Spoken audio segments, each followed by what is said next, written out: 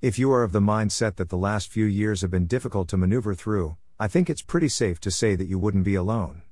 I'm sure there are other times in history when very difficult times were encountered, but I would think that these last few years would rank relatively high, without too much opposition. I put together a partial list of some of the things that Christians have had to deal with as of late, and when you realize that this is only a partial list, it doesn't take long to come to the realization why there is so much disharmony within Christianity right now, not to mention our world as a whole. Some of these topics on the partial list have been around for a considerable amount of time, but a good number of them are relatively new, especially when one considers the growing percentage of people who now take these relatively new subjects seriously into consideration. Consider the following topics and subject matters that we have individually and collectively had to make decisions on. Rigged elections, determine whether true or false. Alternate or opposing facts, determine whether valid or invalid. Media agendas and misinformation, determine whether true or false. Deceptive government mandates/policies, determine whether valid or invalid. Deceptive World Organization mandates and goals, determine whether true or false. Prevailing conspiracy theories, determine whether to accept or reject. Coronavirus, determine whether fake or real. Coronavirus precautions, determine whether justified or not. Vaccines, safe or effective, determine whether true or false. Climate change, determine whether true or false. Pro-life or pro-choice, determine whether to agree or disagree. Defend Christian nationalism, determine whether to agree or disagree. Defend retention of personal rights and freedoms, determine whether justified or not. Restored apostles and prophets, NAR movement, determine whether to accept or reject. New prophetic revelations, NAR movement, determine whether to accept or reject.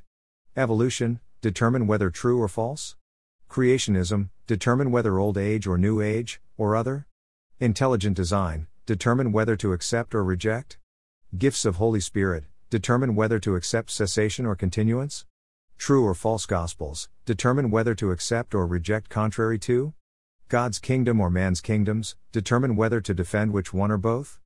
Dominionism, NAR movement, determine whether to accept or reject. Free will, Calvinism, determine whether to agree or disagree. Israel, God's chosen people, determine whether to assist/defend or abandon. Eternal security OSAs, determine whether true or false. Bible translations, determine whether to accept or reject. Tithing, determine whether required or not. Demon deliverance ministries in Christians, determine whether to accept or reject. Doctrinal integrity, with regard to ecumenicalism, determine whether necessary to maintain or not. LGBTQ, modify accommodation, determine whether to accept or reject. Biblical discernment, determine whether necessary or not. Reliance on God's holy word versus experimental experience, NAR movement, determine whether justified or not. Defending God's objective truth versus humanity's subjective truth, determine whether required or not. Please note that I said this was a partial list, because I am sure that there are many others which I haven't mentioned.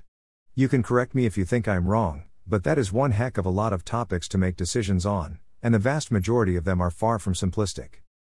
I am not discussing the pros or cons on any of these topics I have listed. That is not the purpose of this post.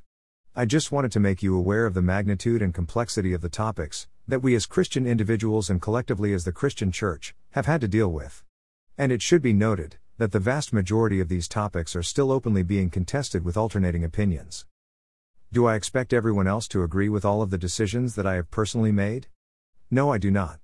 I've changed my mind on a number of these topics over the years, and as long as I am here, I strongly suspect that I will continue to do so, God willing, in the future. Some of these topics are critical, but once again, which ones are critical are personal decisions. A number of them dovetail into others, hence the complexity issue. I would be remiss if I didn't include at least one scripture verse that addresses the disharmony that we all see. John 16:33 NASB comes to mind. These things I have spoken to you so that in me you may have peace. In the world you have tribulation, but take courage, I have overcome the world. Worthy is the Lamb. Blessings.